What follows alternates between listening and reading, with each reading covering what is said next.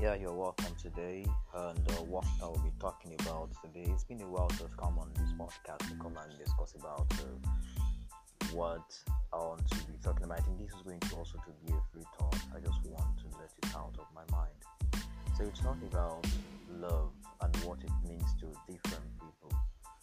So I don't know what you think. I don't know what each and every one of us is thinking. I don't know.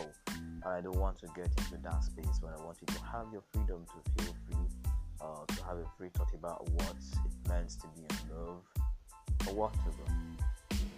So love to me simply means it's just liberation of oneself, and that liberation is not that it's going to be forever. It's still going to exist within the limit of a prison that will belong, because somehow each and every one of us belongs in the prison in some thought circle that we can't go out from, or even if we go out from one, we'll be entering another.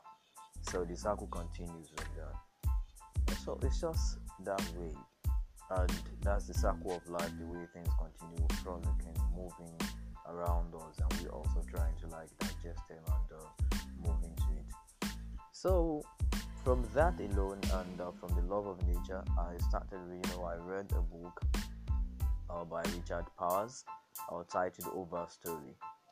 It's a book about trees, and he mentioned from it that one of the reasons why he wrote the book was actually when he discovered that uh, the trees of California started.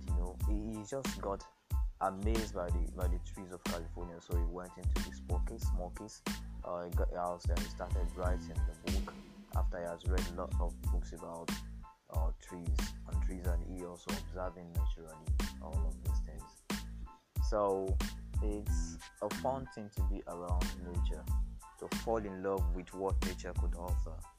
Just be around and observing the natural world and seeing the beauty that's all. It's more of like when I was in Bauchi, still before COVID-19, when I was still there.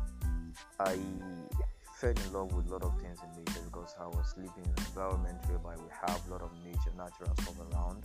So at times in the night, around 1 a.m., go out to gaze the stars and just wonder about looking at the stars and the natural world around me. So immersing myself in that alone also is a sort of love that I derive from that transcendentalness and that beauty that really go into me, and it gives me a sort of joy that I cannot describe with words. So the limitness of words, of beauty of language, is also beauty in itself, because it adds to the compounded mystery of how life, of what we're doing here. So I think I will just, since it's just going to be a free thought, I think I will stop here. A free thought, that is everything that is just coming into my head, I will just continue saying it without thinking much about it. And this is the free thought I want to drop now. I hope it resonates with someone. You can drop, I hope it resonates with someone. Thank you. So I'll be bringing in more of free thoughts, just talking out, saying what's on my mind, free thoughts. Thank you.